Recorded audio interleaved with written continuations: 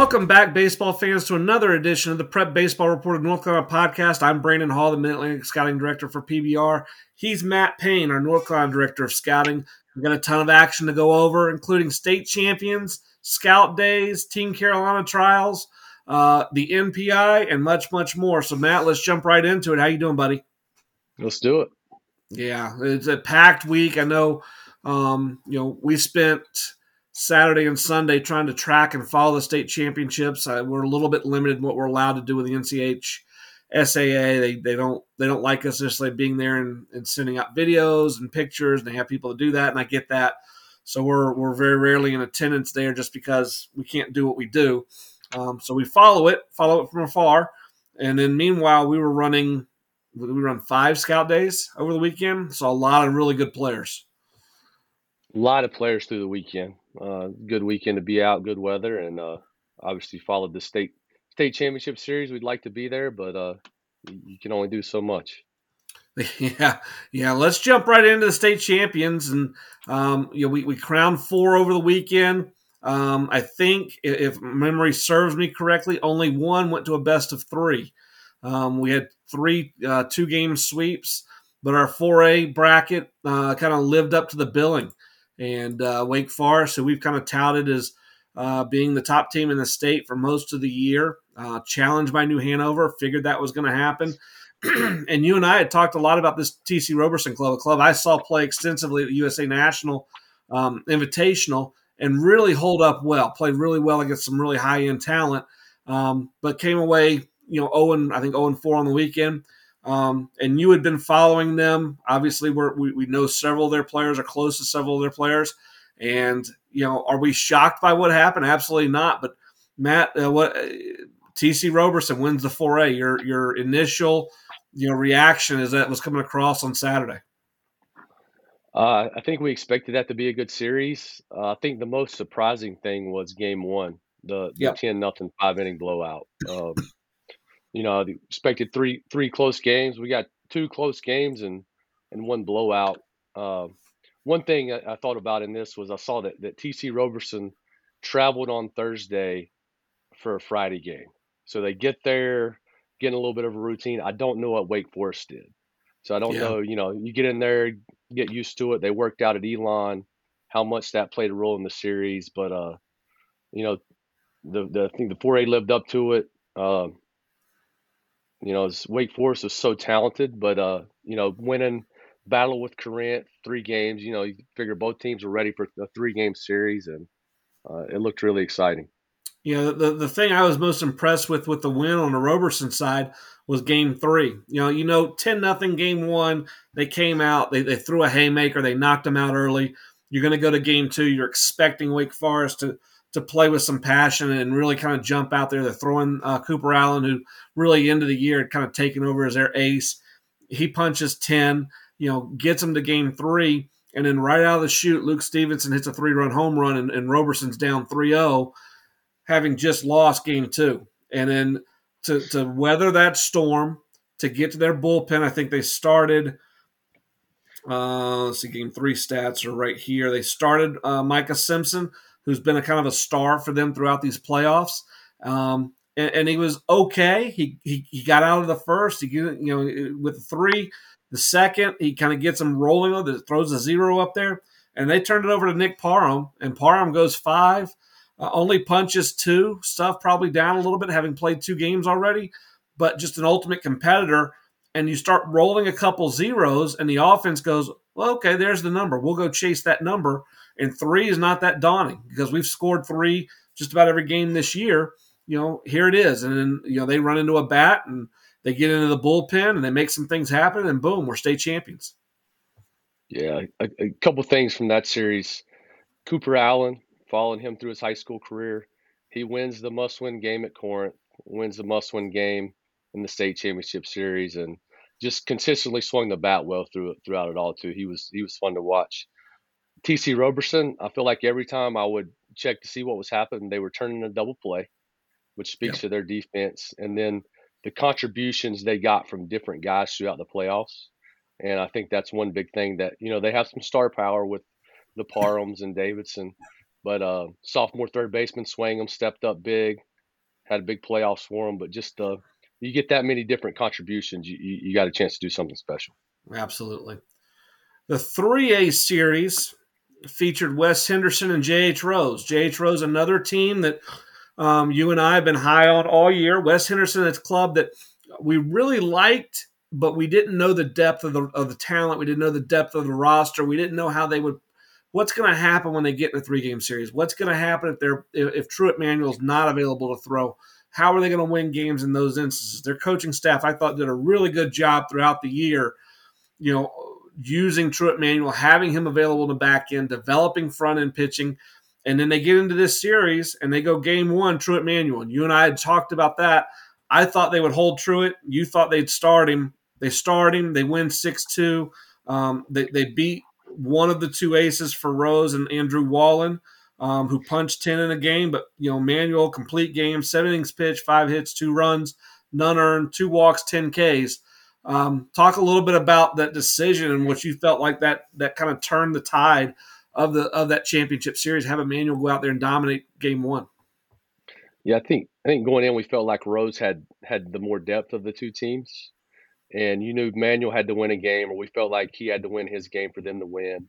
He's an ace, he does that, and then you look, if that series goes game 3, it's got to favor Rose with their depth. And Wes Henderson goes in, Manuel gets a game 1 win, and then game 2, another guy they really like, Nicky Stanko, which gives another outstanding performance. And what it sounded like or looked like from that series was, Rose has been there so much, you would have thought they would have been the calm, cool, collected team, and it sounded a little bit like Wes Henderson just handled the environment a little bit better than Rose did. Well, I think Wes Henderson did a good job. They played downhill the entire series. They got leads early in games. They hand it to Truett and say, "Hey, we're going to keep chipping away at this thing, but there's your lead. Go get them." And then even in game 2, they run out Stanko, but they give him an early lead. Here's a run early. Here's something to play with. We have a chance to score some runs today. Is that feeling when we get that early run? We don't have to play uphill. We don't have to fight and scratch to see how we're going to stay in this game. We're out front. They got to chase us. You look at Stanko's line. Pitches into the 7th, 7 hits, 1 run, 1 earned, 2 walks, only punched 1. So let's give a lot of credit to the Wes Henderson defense across the board as well. A lot of balls in play. A lot of balls, a lot of things can happen when that many balls are in play. You think about the way the game has evolved. We're either walking, we're striking out, or we're hitting home runs. The 3 direct concepts that can happen to any one pitch without anybody else affecting the game. There was a lot of effect on that game, and the Wes Henderson defense really stood up. And then they turn it over to Grant Putnam in the 7th. He gets the last 2 outs. Again, walked 1. Rose is right there trying to make that run in the 7th, trying to put some pressure on him. But at that point, I think Wes Henderson believed, this is ours. We are the best team. We are supposed to do this. We've been playing downhill this whole time. 2-1, 18-1. It doesn't matter. We're going to walk out of here with a win, and they did 2-1 in game 2.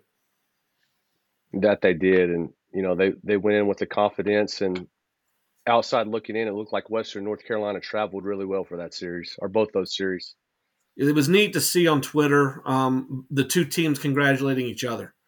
And I'm sure Wes Henderson and TC Rovers. I'm sure they play in other sports. They're not that far away from each other. I'm sure there can be a rivalry there, but in this instance, for our area, we're going to protect our own. It's us against the world, and I thought both schools kind of really bought into that, and I'm sure. Just from a little bit I saw of the stands, a little bit we saw of the game coverage, it wasn't a home field advantage the other way. They had some comfort knowing they had people there rooting for them. Yes, they did. It's always cool seeing when they arrive back at the school, getting the escorts in. Yeah, and the community celebration. It's something those kids will never forget.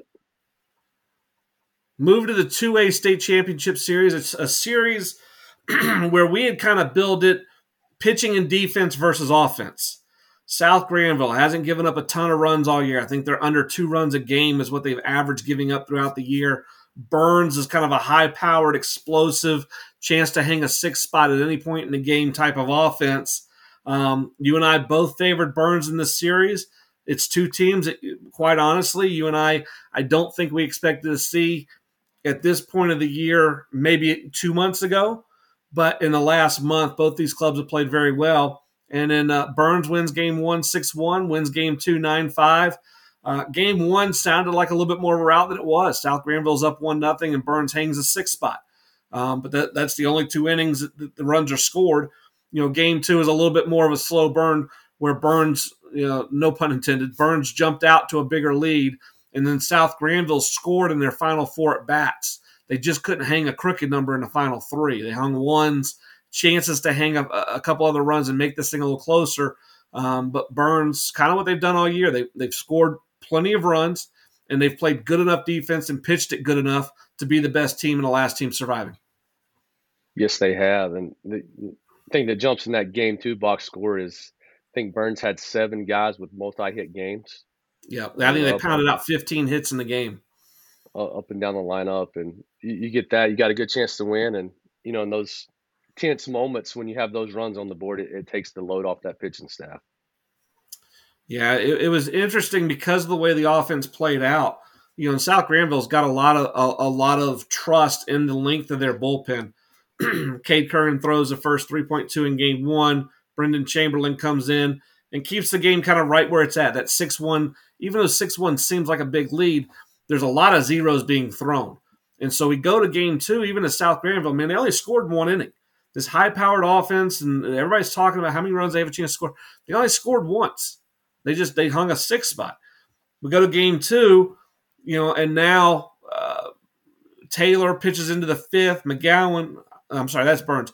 Vatcher goes 2. We're in a little bit. We turn it over to Kern. He runs into some trouble. We turn it back over to Chamberlain. And it was just that depth couldn't get that zero they needed when the offense really got rolling and was pounding out all those hits. But, don't take anything away from South Granville. East Region champions, they fought to the end. I was very impressed reading back through, watching the plays, watching the game replay, that they scored 2 in the 4th, 2 in the 3rd, 1 in the 4th, 1 in the 5th, 1 in the 6th. Third, something like that. They scored in their last 4 innings, but they had those chances. They kept pressing because really, at 8-0, I think the game could have been over. And we could have just crowned Burns and played out the end. But South Granville, to their credit, the Vikings continue to play. Yeah, battled out, and great year for South Granville, and look for both those teams to have it on their calendar to be back and do it again. It'll be interesting to see how the Burns lineup changes over. Obviously, they've got some youth there, but they've also got some of their hiring guys are older, and so will the length of that lineup progress? But their coaching staff's done a good job of kind of developing, team baseball. They're not relying on one guy to do one thing. They get me to the next hitter. Put a good at bat, give me the next hitter. I'm a baseball player. I can play short. I can play third. I can play the outfield. I can pitch. And it gives, a 2A school a lot of depth with their roster when they have that many guys that can do a number of different things. And so it's something we're all looking for, Matt, even at the college level. You think about some of the better clubs you've been around, the interchangeability of guys. If there's an injury or a guy doesn't, it just isn't performing, we got to go to the next guy. How do we make this lineup the best? The ability to move a third baseman to first base, a first baseman to the outfield, bring in a new catcher, a new second baseman, and boom, we can see if we can't get that thing rolling again. Yeah, that versatility, and we hear it from college coaches too. Like, if I like this kid because, if he comes in, hits a little bit, he can play left, he can play second, right. And those guys are so valuable to line up at the college and high school level. The 1A state championship featured Northmore and URI Charter. Again, really tight game 1. One of our favorites, Jake Hunter, throws for URI Charter. Jake went with us to Junior Future Games a couple years ago. Complete game, 7 innings, 8 hits, 1 run, 2 walks, 4 Ks. Matched pitch for pitch by Ethan Dunlap at Northmore, who takes the loss in a 6-inning complete game, 5 hits, 2 runs, 1 walk, 5 Ks. Just a well-played game. And, URI Charter, the Eagles find a way to kind of get ahead and get that lead, play downhill a little bit. Northmore actually led both of these games 1-0.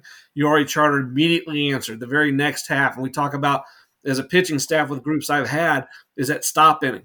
If I get a side out in tennis, the chances are the best time to get another side out or to break is that very next service game. So, if we give up one in the first, we can get one back in the bottom of the first. If we give up one in the third, can we get one back in the bottom of the third? That chance to hold serve and break showed up and mattered in this series, and URA Charter took advantage. And URA Charter is an interesting group. Looking at some of the stuff their coach was saying afterwards, they don't have a single player committed to play college baseball yet.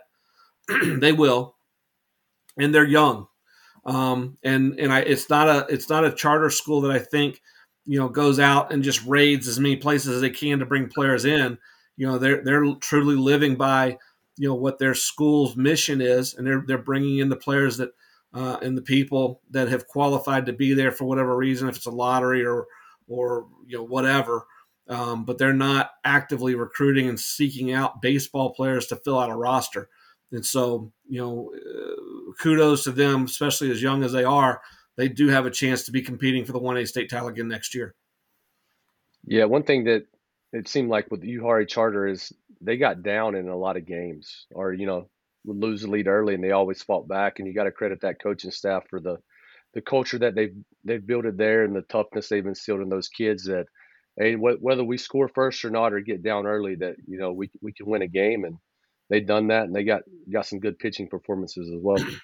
When we talk about what builds a champion, and we kind of saw it in all four games or all four series.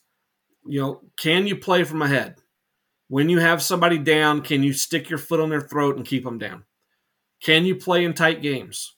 Or are you going to wilt? Are you going to bend over? Are you going to give the game somehow, some way, give the opposing team chances to get out of a tight game and take a lead? And then can I finish games? Whether it is putting a big inning together to make it a blowout, or getting into my bullpen and getting those last three outs. We saw Wes Henderson wins 2-1, but they also won 6-2. We saw the 10-0 game in Game 1 with Wake Forest, and we saw them down 3-0 in Game 3 and come back. Burns has the one inning, 6-1. Then wins 9-5. They had a little bit more comfort there because of their offense, but they got really good pitching down the stretch. And then URA Charter wins a 2-1 game. Game 2 pounds out 14 hits to build an 8-0 lead. Into the seventh and beat Northmore there 8-1. So 4 really good series, 4 very deserving champions, and really 8 great teams representing North Carolina in the state championship series. Yeah, it really was. The playoffs were exciting all the way through, and the series lived up to it, and it's what we look forward to every year. And it's a time that those kids will never forget, and those communities won't forget. Absolutely. And we're going to move forward. One of the things that came to mind as I was watching those, especially the doubleheader that was played in the 4A state championship, and now we're going to get ready to talk about summer tournaments, the NPI, guys being able to bounce back as hydration, Matt. And we understand being around players. We understand as coaches how important hydration is in the recovery and the ability for these guys to play at their top performance level as many days as possible. And while it may not be possible to peak every single day, it's different when we're asking players that now have been playing on Tuesdays and Fridays to now play Thursday, Friday, Saturday, Sunday, Monday, and possibly 2 games on Sunday, 3 games on Monday, maybe. It's a different world, and working to stay hydrated. We would suggest liquid IV. It's a 16 ounces of water. You add in liquid IV, and it hydrates you 2 times faster and more efficiently than water alone. 12 delicious, refreshing flavors to keep your hydration routine exciting. Contains 5 essential vitamins: B3, B5, B6, B12, and vitamin C, with 3 times the electrolytes of traditional sports drinks. So liquid IV puts you in a position where it's a little bit more natural. It's going to get you that hydration level faster than what some of the other things on the market. by using us and being a viewer of ours and subscribing and liking, and we appreciate everybody kind of tuning in. You get a chance to get 20% off when you go to liquidiv.com and use your code PBRNC23 at checkout. That's 20% off anything you order when you shop Better Hydration Today using your promo code PBRNC23 at liquidiv.com. Matt, ever been dehydrated? Absolutely. And kids play on turf now. Turf is harder than grass. You got to prepare for it a little bit, and you get it all in one right there. It's better than having to buy 5 different bottles of B vitamins and everything else and take them separately. You get it all in one with Liquid IV. And water won't do it. I just, you've got to have help these days, and sleep is involved. Your nutrition's involved. Everything going in your body matters. But obviously, trying to tell a 14 to 20-year-old, that they shouldn't have the sugary product. They need to really. It's a hard concept because they do have a little bit of that, Superman complex. And I wasn't a great athlete. I had to kind of maximize who I was back in the day, but I've had the dehydration hit, and you start cramping, and it really takes 2 to 3 weeks to even get back. So we recommend Liquid IV. If you get a chance to look into it, give them a shout out, liquidiv.com, and remember the PBRNC23 get you 20% off. And that moves us into summer tournaments. Guys are starting to go on the road. I think the last week of school, at least for my daughter, is this week. I think that's the way it is for everywhere. I've actually got the kids by myself right now. Kind of. I got G Mom and G Daddy helping. But my daughter woke up this morning because she's our warrior Miss Independent, and she's very worried that I wasn't going to get her up on time. I wasn't going to get her teeth brushed. I wasn't going to know how. She was worried to the point like she broke down and was crying. And I had to tell her, I said, listen, I've run my own business for a while. I've prepped Team USA's pitching staff at a 90-player ID event, not ID event, their cut down event, trying to figure out those bullpens. I can handle being at home with 2 kids for a couple of days. So, but yeah, she's excited about the end of the school year, but she's also in that point where it's a little bit nervous. I think with our older players knowing what's going on, and having a routine, they jump right into the summer baseball routine. What are you excited about as we get into this summer and start to get to see guys play really good competition week in and week out? Yeah, the guys we've seen have good high school seasons, see how they carry it over into the summer circuit. And then obviously with, freshmen that, may have played JV ball, they get in some big tournaments and perform and ID in those guys and following those careers. And it all kicks off with the best tournament of the summer with the MPI this weekend. Yeah, down at Lake Point and PBR's MPI, trying to bring in national programs at each age level and let those programs play it out to see, not only champions at each age level, but which programs are kind of primed for huge summers as a group. From an evaluator standpoint, I love it. We get to see these guys compete against high-level teams right out of the chute. But even as a team instructor, if I'd had one of those teams, I get to take 4 teams down there, and I get to see them play every day, and I get to have my coaching staff around their game, plus, maybe the older team, plus maybe the younger team, and we get to kind of converse. And as a group, this is how we want to do things. This is how we want the summer to run. And so it's a great kickoff point. I know you and I will be watching the live streams and check Pitch Aware, which is our app that does the box scores and things like that. So we'll be following all the action and trying to update. And I know with North Carolina, numerous teams down there this week, numerous players down there this week. And the thing that I'm also excited about, high school baseball, maybe it's 2 games a week. In certain areas, it may be just 1 because they're worried about pitching depth, and then, they're maximizing it 2. Some teams maximizing it 3 games a week. Well, now these guys are going to play, 4 or 5 games in 5 days. We're going to see some arms run out there that may have been a little bit shorter in the high school season. We'll see them stretched out. We'll see hitters kind of getting a little bit more of a flow.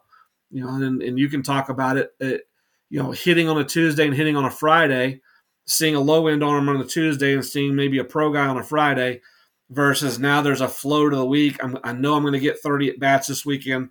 I know it's going to be against solid pitching. How does that affect that hitter, just that flow, that day-to-day?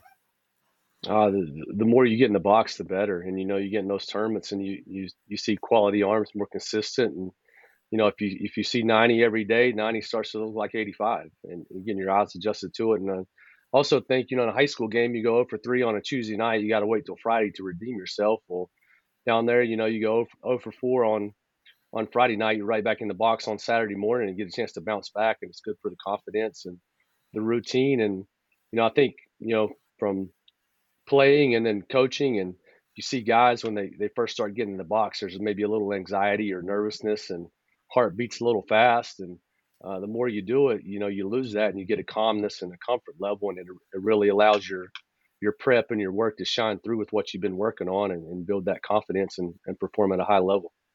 Yeah, I think that's a great point, and one that pitchers may not actually get because it is, once a week or every fifth day or however your team's got it set up. And I can remember the anxiety of the first out. I needed to get the first out to get it going. When I was really in trouble was when we had multiple base runners on and I had not gotten a first out.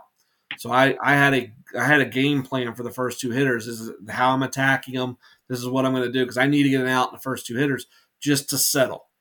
And a hitter, he's getting one at bat, and he's waiting 30 minutes and another at bat, and with that idea that the next one's coming, there's a calmness that comes to it. I felt that when I went in the bullpen because it wasn't going to be 5 more days. If it wasn't good tonight, I was going to have one day off. I was going to be back out there because we'd have a choice. There's just not enough arms, especially in those summer leagues you go play in. Everybody had to throw. So you can follow along the MPI, prepbaseballreport.com, and go to the tournaments tab, schedules, rosters, all that'll be there, of course, on Twitter and Instagram. Follow the guys down at Lake Point. We'll be retweeting stuff that we see on the North Carolina players as we're learning more and more about those players.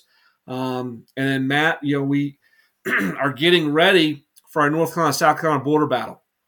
End of the month coming up, one of the premier events in the state, us versus South Carolina here in North Carolina, an event that drew about 30 scouts last year, college coaches, played at UNC Charlotte.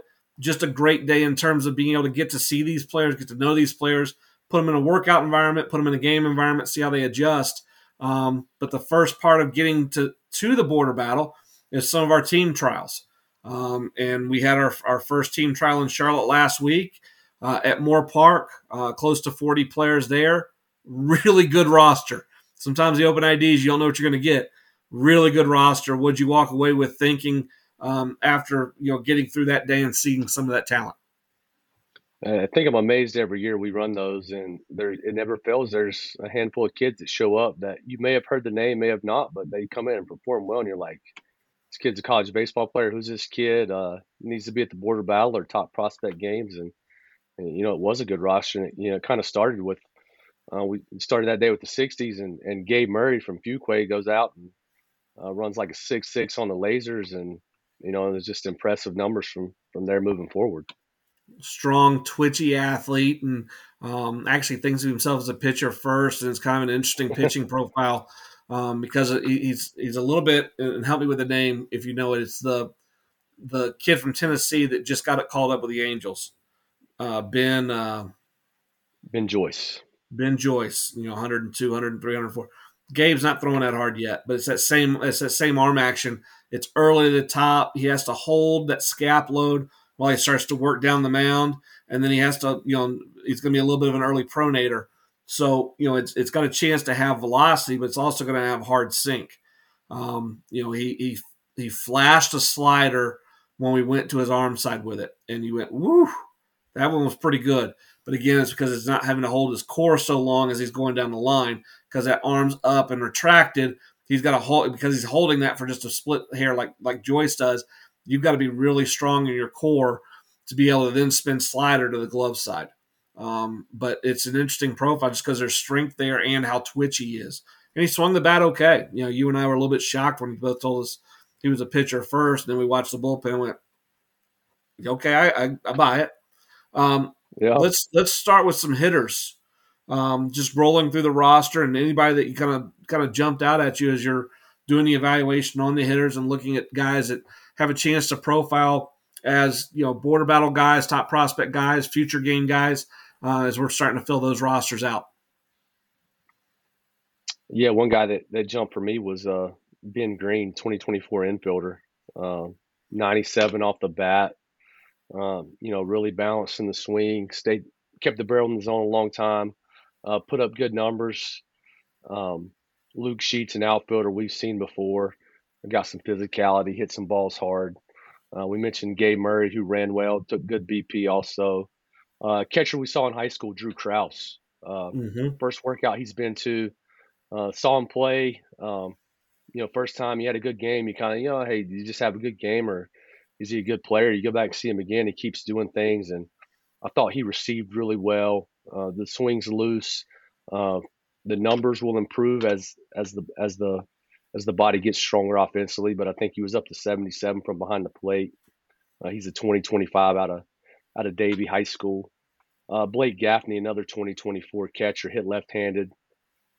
Drove some balls in BP. Liked his swing a lot. Thought he had a good day.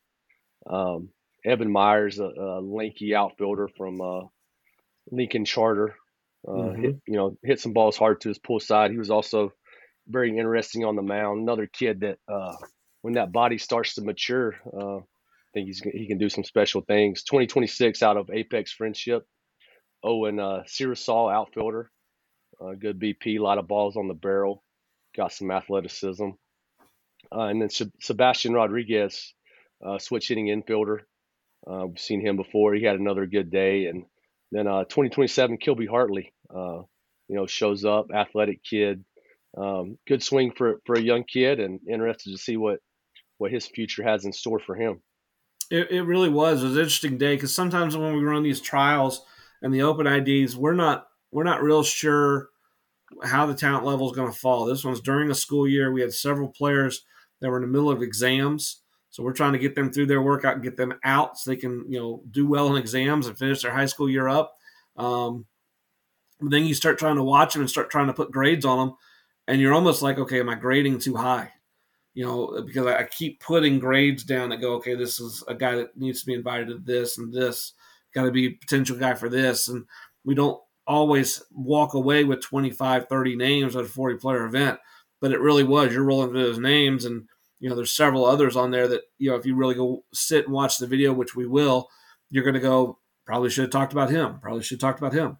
Mm-hmm. Um, from a pitching standpoint, we ran all the dual guys that were position players and then pitched. They threw first, and it was a solid group. There were a couple guys that stood out there, and you went, okay.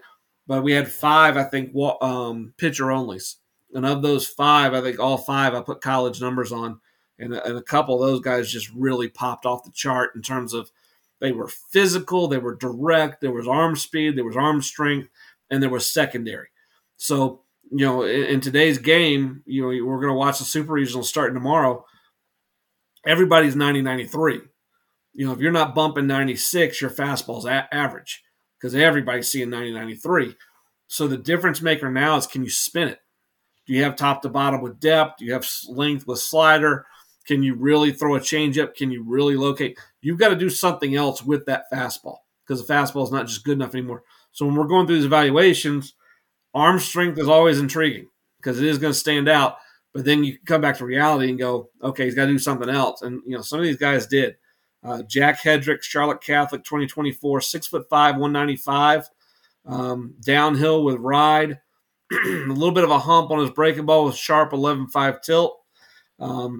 He was an intriguing one. We talked about Gabe Murray. All the way from North Myrtle Beach, Joshua, and I'm going to say the name wrong, Surigao, Surigao. That was an electric bullpen. I mean, he is physical, it's broad, big, thick thighs, and arms and legs are kind of coming at you. There was zero comfort for me watching that bullpen.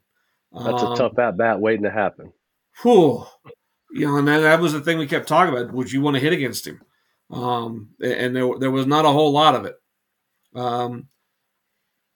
Mason Jones, 6'4", 205, left-handed arm, physical, broad, had ride to the fastball.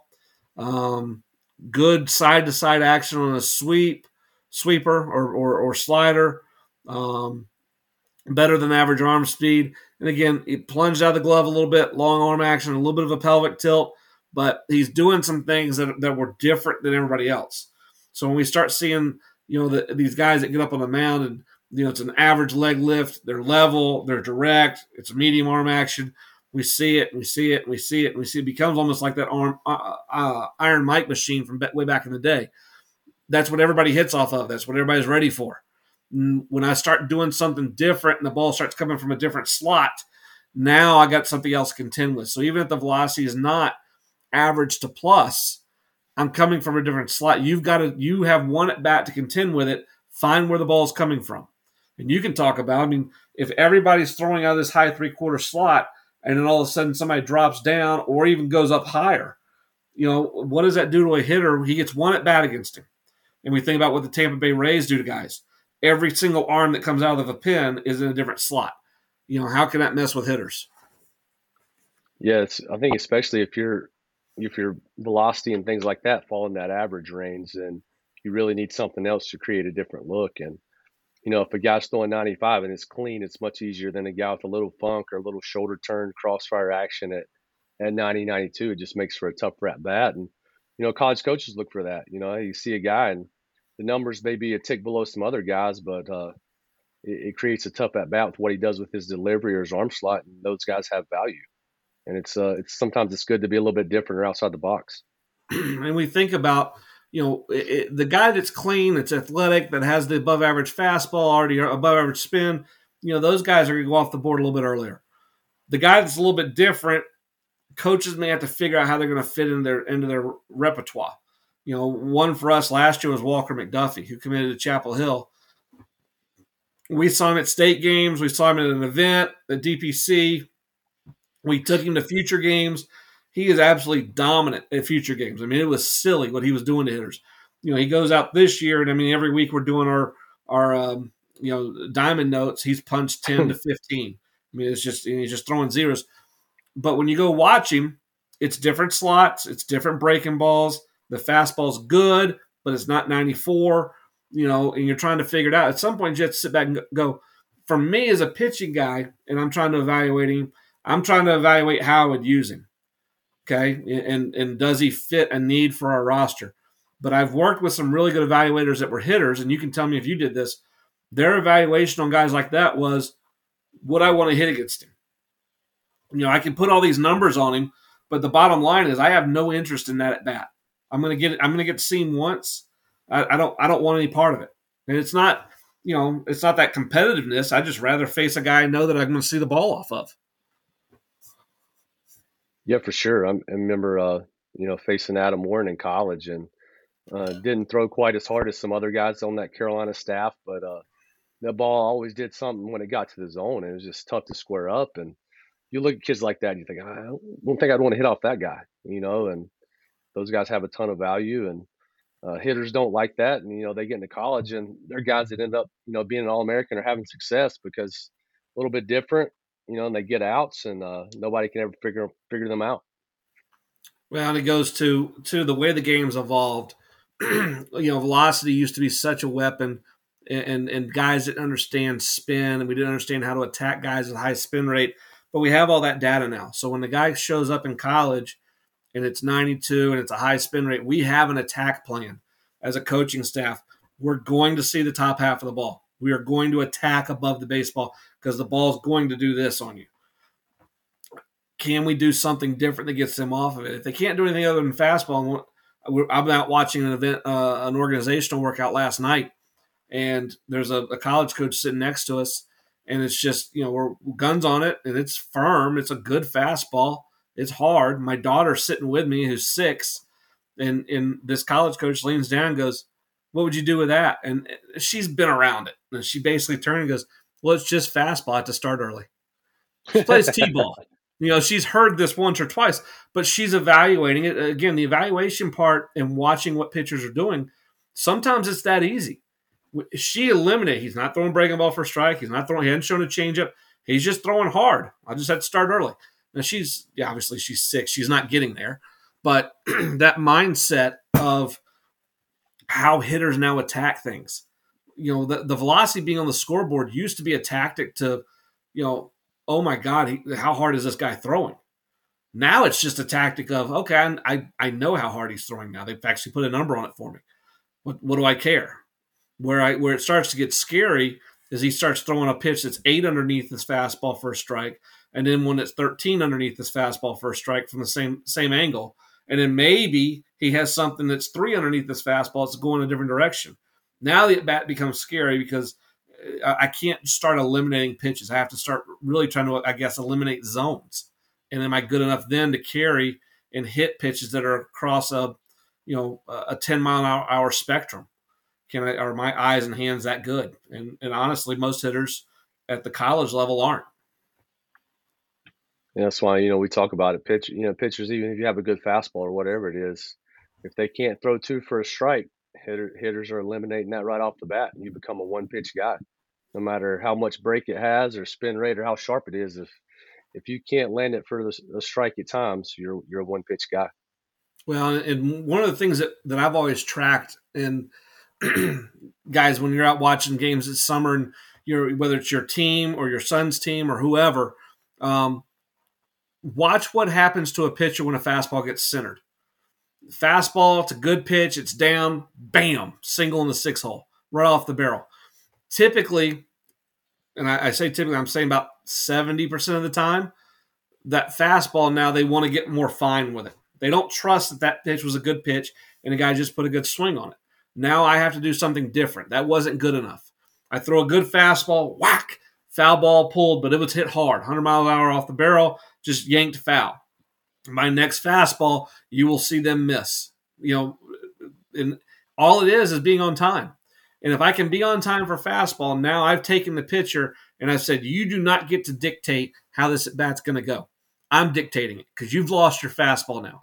I already know you can't spin a breaking ball, so I'm spitting on that. So I'm going to get into a positive count. I'm going to hammer something because you're finally going to go, we don't walk people. And then you're going to attack. The problem is it's 3-1. I've seen 3 fastballs already. I'm really going to be on time now. The better pitchers at the higher levels don't flinch when they're given feedback. Fastball, I located it. He hit it on the barrel. That's fine. That's my fastball. It is what it is. I threw it. He was on time. So now I'm going to keep doing that. With him, I may have to throw changeup. I may have to show break him. I got to get him off fastball somehow. But I'm not never going to be able in the middle of a game to make my fastball better. I hump up and go get 2 extra. Yeah, you only get 2 extra if you're throwing 2 down to start with. You can't magically find 94 when you've always thrown 92. You can find 90 if you're throwing 92, and then you can pitch at 90 and go get 92, but you can't go get 94. So that's something we always watch for, is how pitchers kind of handle that. And when we've dealt with pitchers at future games or top prospect games, and really trying to encourage them, hey, use the feedback. They're giving you great feedback, but you have to be in the zone to get feedback. Is your stuff really good enough to get swing and miss against good hitters in the zone? If it's not, you have more work to do. We talk about it all the time when you're evaluating games. Does this guy's stuff get outs in the zone? And I think Right. we've watched the regionals this weekend, and you see some of those smaller schools, those guys that lesser hitters, they get some outs in the zone or they get a lot of chase, and then all of a sudden you go into the bigger ballpark and a little bit tighter zone, and don't get a borderline pitch early. They start nibbling or give up a hit early. They don't trust it, start getting outside the zone, and to have success, at some point you have to get outs in the zone with your stuff, and the sooner you learn to trust that as an arm, the more continued success you'll have. We saw it in the regionals. Guys that have been pitching in the 5th and the 6th, maybe even in the 7th inning during the year, now are having to throw more strikes against elevated clubs, better offensive lineups, and so that 5th inning outing is now 3.1. So it doesn't seem like that big a deal. But my bullpen has to find 4 outs we weren't counting on finding. And then they're going to do the same thing to the bullpen too. This guy's used to getting 3 to 6 outs. Now he got 2. Okay, I got to find 4 more outs. Where are those going to come from? And how deep into our bullpen do we go? And that's where you can start seeing games really lengthen in that 7th, 8th, and 9th as coaches, those wheels are spinning just because they've used their 7th inning guy in the 6th. Are they going to get their 9th inning guy for 2 innings? because then it's it. There's nobody else behind him to go to. So I'm sure we'll see that in these series as well. And I think it's one of the advantages a league like the ACC, the ACC, the SEC, the Pac-12 to a point where they have is week after week after week. Those offenses are really testing starting pitching.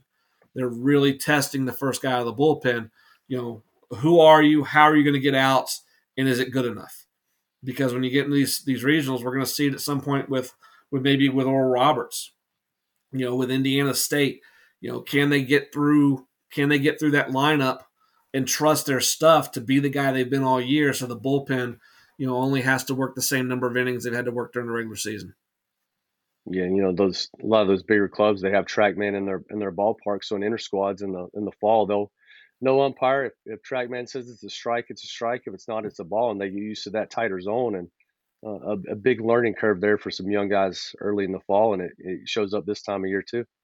Absolutely, that's a great point. And on that, we're going to kind of wrap this thing up. Remember to subscribe, like, hit that alert button. Let yourself know when we post. You get alerts and can kind of fire off and be the first ones to watch. We appreciate everybody that's watching. Again, hit us up if there's anything we can do for you. If there's any topics we're mentioning or any topics we're missing, just let us know. For Matt Payne, I'm Brandon Hall. This is the Prep Baseball Report of North Carolina podcast, and we'll see you at the field.